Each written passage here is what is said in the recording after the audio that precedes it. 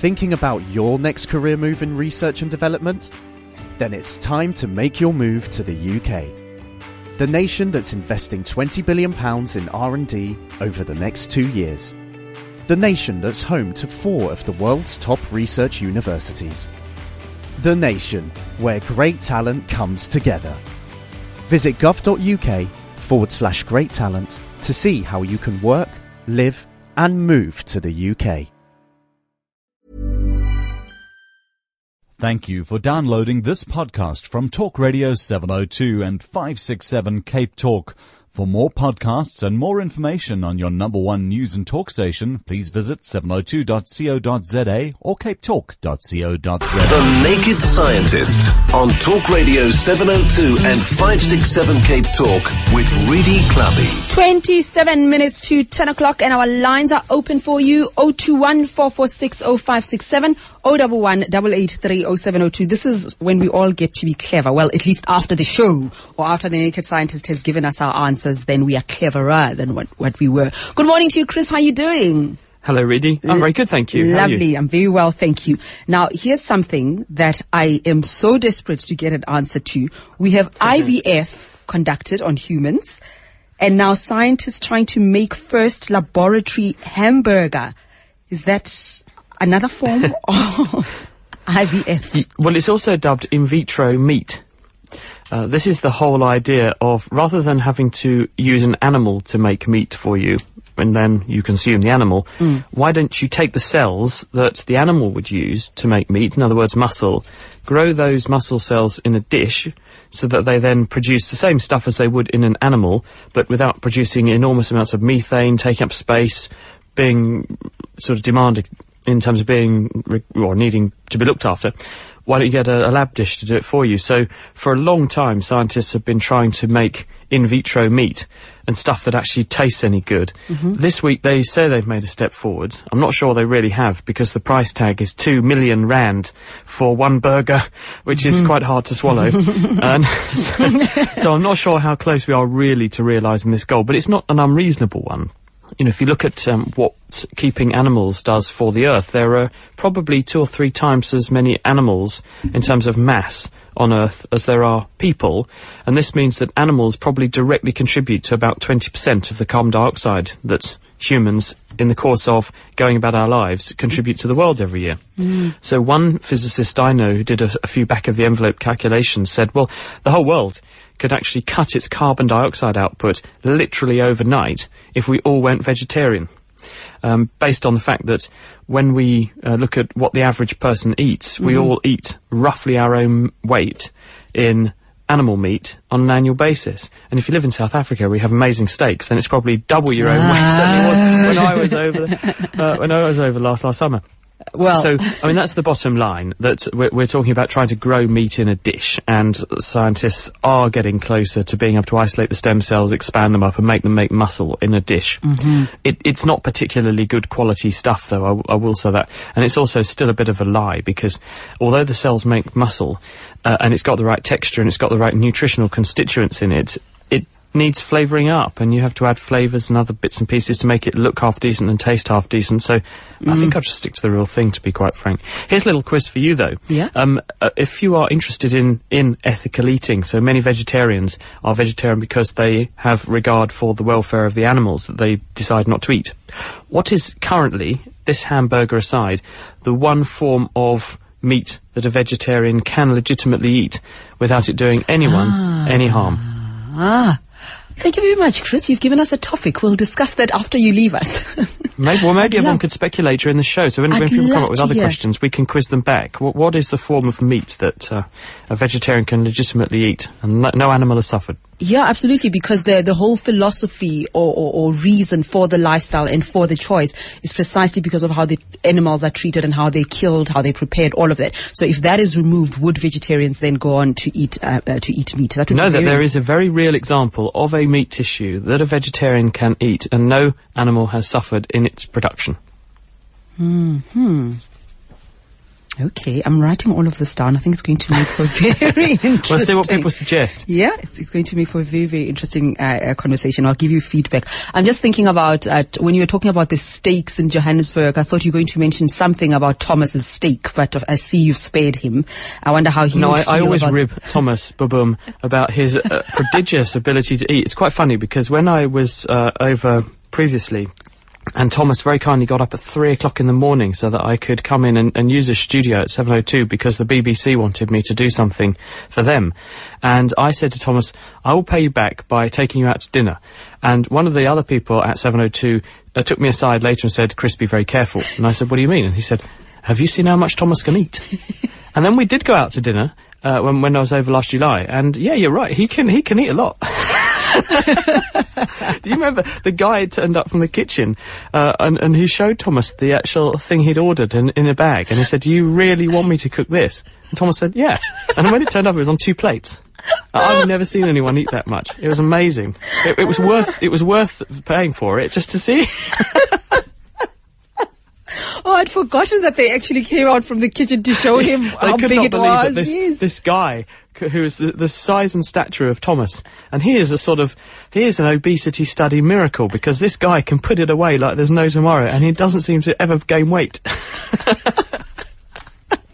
Oh, memories. All right, let's go straight to the lines. Paul in Boksburg, hi. Hi, Rudy. Hi, Chris. How are you? We're fine, thank you, Paul. Your question? Hi, Paul. Good. I'd just like to find out, say now I had a plate of food that was sitting outside in the garden, and there were ants on it. Then I moved that plate to the kitchen, where there was another, say, ant colony under the floorboards or whatever. Would those ants be assimilated into that colony, or would they try find their way back, or would they just die lonely ants wandering around? Hello, Paul. It depends, is the answer. I've asked a lady who works on this. She was based in Sheffield. I think she's now in Bristol. Her name is Elva Robinson. So she's a UK ant scientist. And she has done a lot of work on how these insects lay down chemical signals that they follow to find food and find their way back to their nest. And also how they recognise each other. Now, some ant species form big distributed colonies. So a few of them will sort of spawn off from the home colony and form a new colony somewhere, but they're still very, very closely related to the original colony, so they could all be regarded as one super colony.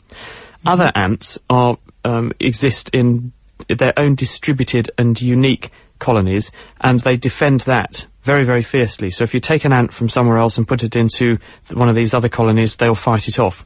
How do they do that? Well, in the last 5 years or so, scientists have published various papers on this, showing that ants have on their surface things called cuticular hydrocarbons, or CHBs. This is effectively ant BO. They produce these chemicals which they end up sort of squidging all over their body surfaces. And when one ant meets another, you'll see that they very briefly brush their antennae against each other, and their antennae are like their noses. They're endowed with chemical receptors. What they're effectively doing is sampling each other's cuticular hydrocarbon profile, and ants that are all related to each other will have the same genes that are making them make this particular cocktail in the particular proportions they do of these cuticular hydrocarbons. Ants which are not related will have a different profile, and they control how sensitive their antennae are to their own smells, so they can pick up an invader or a foreigner very quickly, and they will attack them. Very interesting. I was wondering what they were doing as they stopped and touched each other. I thought they were communicating that, hey mate, there's food where I come from. Well, sometimes they are, but they are effectively policing each other, because then they can pick up interlopers, and that way they can attack them and deal with them before they have a chance to get into the colony and spread disease. Or they also look at their own, because one of the things that ants do fall prey to are various fungal diseases, and when they're infected with various fungi, the fungi want to end up with the ant taking a bit of the fungus back to the nest and then infecting all the other ants, where the fungus can then spread. And the ants that are infected have a very characteristic smell. And so one of the things that an ant colony will do is post guards at the entrances to their nests, and they will inspect the ants that are coming back, and any that smell a bit iffy, then they'll deal with them. Okay, let's go to Thabo in Randburg. Hi there, Thabo. Good morning, Radia. Good morning, Chris. I just wanted to find out, my mother has developed something called a spontaneous CSF leak, a cerebrospinal fluid leak.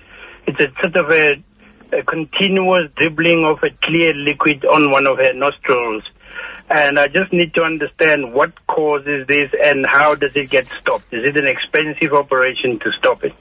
Okay. So Hello, Tabo. Well, what's happened in the head, inside your skull, you have your brain, obviously, and the brain has a consistency of blancmange. If you move it and prod it, it's very squidgy.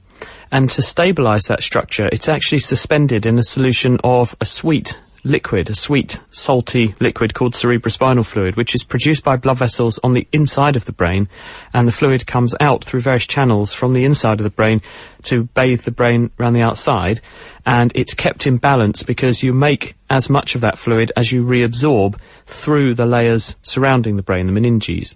So this keeps the volume about constant, and you have... I don't know, so there's not very much of this fluid. It's literally less than 20 or 30 millilitres, I think, in the entire nervous system. It's not huge. Or maybe 120 mils. So it's actually a relatively small amount. But it's kept inside these membranes, the meninges. If something breaches the meninges and connects the internal cavity to the outside world, then the fluid can come out.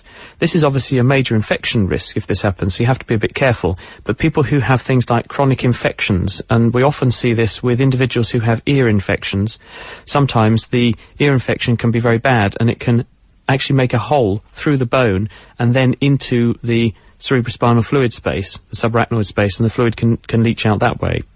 Sometimes trauma can do it, so if someone has a bad head injury and this causes a fracture in the bone, that can do it. And there are various other bone eroding and bone damaging disorders which can cause a breach in the bone and then attack the meninges and allow the fluid to come out. They can fix it by doing a sort of patching procedure. What you do is get some tissue which you can then identify where the breach is, and you can apply the tissue over the hole, and this will prevent the CSF coming out, but more importantly, it will also close that breach, because you don't want bacteria and other infection to track into your subarachnoid space, because you could get meningitis. All right, good luck to you, Tabo. But is it fairly complicated, or is it something that she must learn to live with, or if it can be fixed, should they attempt that with the risks of developing other problems in future? Well, the cause will the cure will depend very much on the cause. So it's very hard for me to say whether it would be trivial or hard to fix. But the bottom line is this is not trivial ever. And so it does need a skilled neurosurgeon to help put that right.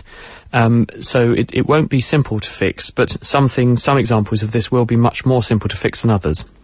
Okay. Robbie, Cliff, I see your calls. We'll be taking them right after this.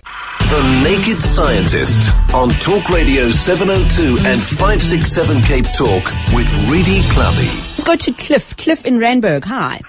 Hi, morning, Reedy. Listen, I'd like to ask Chris a very, very simple but maybe complicated question. Look, you travel abroad to various countries. You find that you've got different species of birds, animals, and whatever, and yet all the flies seems to be exactly the same. Is there an explanation to that? We're getting a lot of questions about flies. Go for it, Well, they're Chris. equivalently annoying, aren't they, Cliff? I'll grant you that. There are definitely regional variations in the type of flies that you get. There are many species of mosquito, despite the fact that people tend to talk generically about mosquitoes, for example. There are lots of different species of mosquito, and there are some that exist more and more commonly in some geographies than in other geographies. So there's definitely a regional variation there. There are some species that fortunately don't exist in some bits of the world and do exist in others, but because they're flying insects and because of climate change, they are moving. So we used to have malaria in Britain, and after the First World War there was again a reintroduction of malaria in the bottom half of Britain because of lots of people coming back with malaria. It eventually died out. With global warming, we may see a situation whereby the mosquitoes that will sustain malaria could lead to it circulating again in places like Britain. So there are lots and lots of variations of these insects around the world. It's not as maybe simple as your eyes may be fooling you into thinking, because you're tending to see the ones that you recognise. There are lots of other insects there and flies that you don't, that don't exist anywhere else. Yo. France at the University of Pretoria. Hi. Hi, dearie. How are you? Fine, thank you. My English is so poor. I'm not okay. fluent, but I hope the night can It's okay. will understand. What makes a beer to normally freeze when you remove it from the refrigerator or freezer, when you hold it right in its belly, the metal. Okay, hold on. So you've put the bottle, the beer in the freezer. Yes. Okay. And when you remove it and hold it right on its in the middle, it automatically freezes. What is the cause of that? Hello, Franz. The reason for this probably is that when the beer is in the freezer or in the fridge and getting very, very cold, because it's not moving around, it becomes super cooled.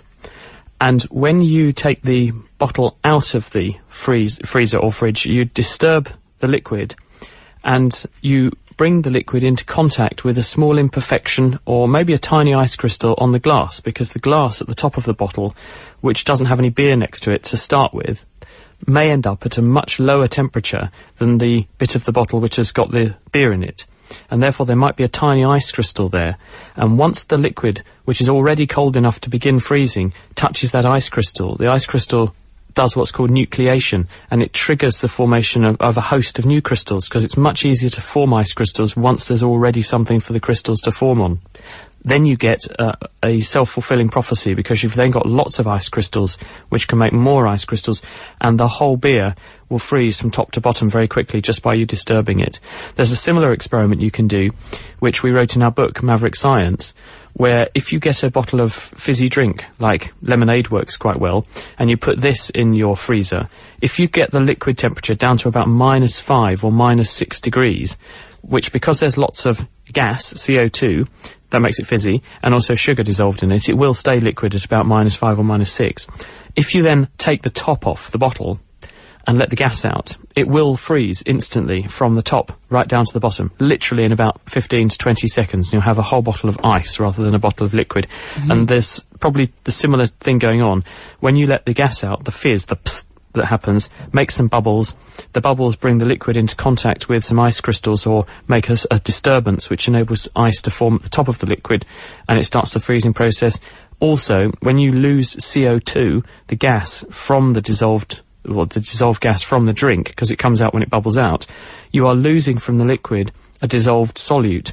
And when you add something like sugar or salt to a liquid, you lower the freezing point. So if you remove the solute, the CO2, then the freezing point must come up, and you end up with the freezing point being higher than the temperature of the liquid, so it freezes. Very striking if you have a go at doing it. Thank you very much, Franz. What an observation. Okay, Chris, to the question about the one meat that vegetarians may eat, we have so many. People are SMSing. Somebody says eggs. Somebody else says meat from animals that have died of old age. There's no cruelty there. And then how is this one? Answer. I hope it doesn't spoil your appetite. It says human flesh. Well, they're on the right lines. Almost got it. It's definitely human, the thing I'm thinking of. They're close. Are they close? Not quite. I'm not suggesting cannibalism at all. It's perfectly legitimate. There is even a cookbook published on various ways that you can prepare and dine upon this particular morsel, let's say. Oh, Chris. Okay, somebody says mushroom, but no, that cannot be it. That's not meat, man. That's not animal. Yeah. Although mushrooms are interesting because in the same way that we store energy in our cells using glycogen, a polymer of sugars, mushrooms, fungi do the same. They also store their energy as glycogen. So they're sort of similar to us. So they're not totally on the wrong lines there. All right, let's go to Robbie in Germiston. Hi. Hi, Reedy, how are you? Fine, thank you. Fine, thanks. Chris, I've got a question for you. A couple of years ago, I used to suffer in the middle of the night terribly with an itchy neck. And it went away, and last night it popped up again, and it itches that I cannot sleep, that it actually kills me, that I put deep heat on it, rub it in and let it burn, and then leave it, and it takes me hours to get to sleep because I just can't stop scratching my neck. Well, I'm sorry to hear that. It sounds like an acute dermatitis or a sort of eczema. A dermatologist might be a good person to go and see, but usually these things happen because of contact with clothing, contact with some kind of washing powder or soap, or some other irritant has got onto the skin. The fact that it's so localized to that bit of your body makes me think, well, have you been doing a certain job where something's gone down your neck and got against your skin and irritated the skin? Have you been wearing a certain bit of clothing or a certain uniform or something, or you've bought a new expensive shirt that you've starched the collar to look very smart, and has that rubbed your neck, and has that allowed some irritants to get in? I would definitely go and see somebody, because if it's that itchy, then it sounds like some kind of steroid ointment, some hydrocortisone or something might be a bit better for you than shoving deep heat on, which day after day may actually be something you're allergic to, and it may actually be making the problem worse, because some people paradoxically find that some of the creams that they put on to make things like eczema and acute dermatitis better contain things they are themselves allergic to. So it's a self-fulfilling prophecy. You put it on, it gives you relief in the short term, but then makes the problem worse. Good luck to you, Robbie. It sounds dreadful. Now, Chris, I've got so many SMSs suggesting that. I'm sorry. So what I'm going to do is take Sandy, because she's suggesting what many people are SMSing about. I just never the guts to say it because it sounds yucky. Sandy in Randburg, what is it? Hi, I know it's revolting, but I think it's placenta. Hooray! Yeah, I think you're right. This is the one example of a flesh that no animal has suffered. Basically, you're eating a bit of your baby, but it's perfectly legitimate to do so, and some cultures do eat their placenta, and many animals do, because it's very rich in iron, and when a mother has a baby, she often loses some blood. The placenta is full of blood. The blood in the placenta is a mixture of the mother's blood from where the placenta plugged into the wall of the uterus, and the baby's blood, which gets pumped through the blood vessels in the placenta. Blood is very rich in iron, hemoglobin, and as a result, it's an excellent way to top up your iron stores if you have had a traumatic delivery or you have lost blood, and obviously when you've made a baby, you've given the baby many of your own nutrients, and it's a way of getting some of them back, which is why many animals do it, but some humans do too. And the only animal to have suffered in producing that placenta really was you. Yeah. So you're therefore quite legitimately able to eat it if you want to. Sandy, you are right, and so are many of you in this SMS. Chris, I cannot tell you the number of SMSs that said placenta. I just didn't want to even look at it.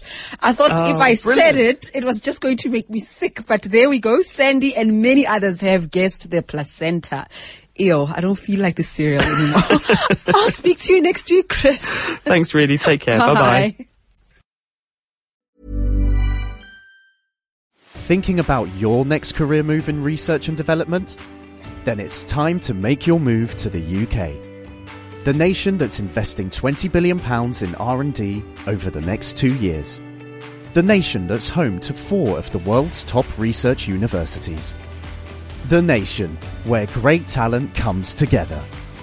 Visit gov.uk/great talent to see how you can work, live and move to the UK.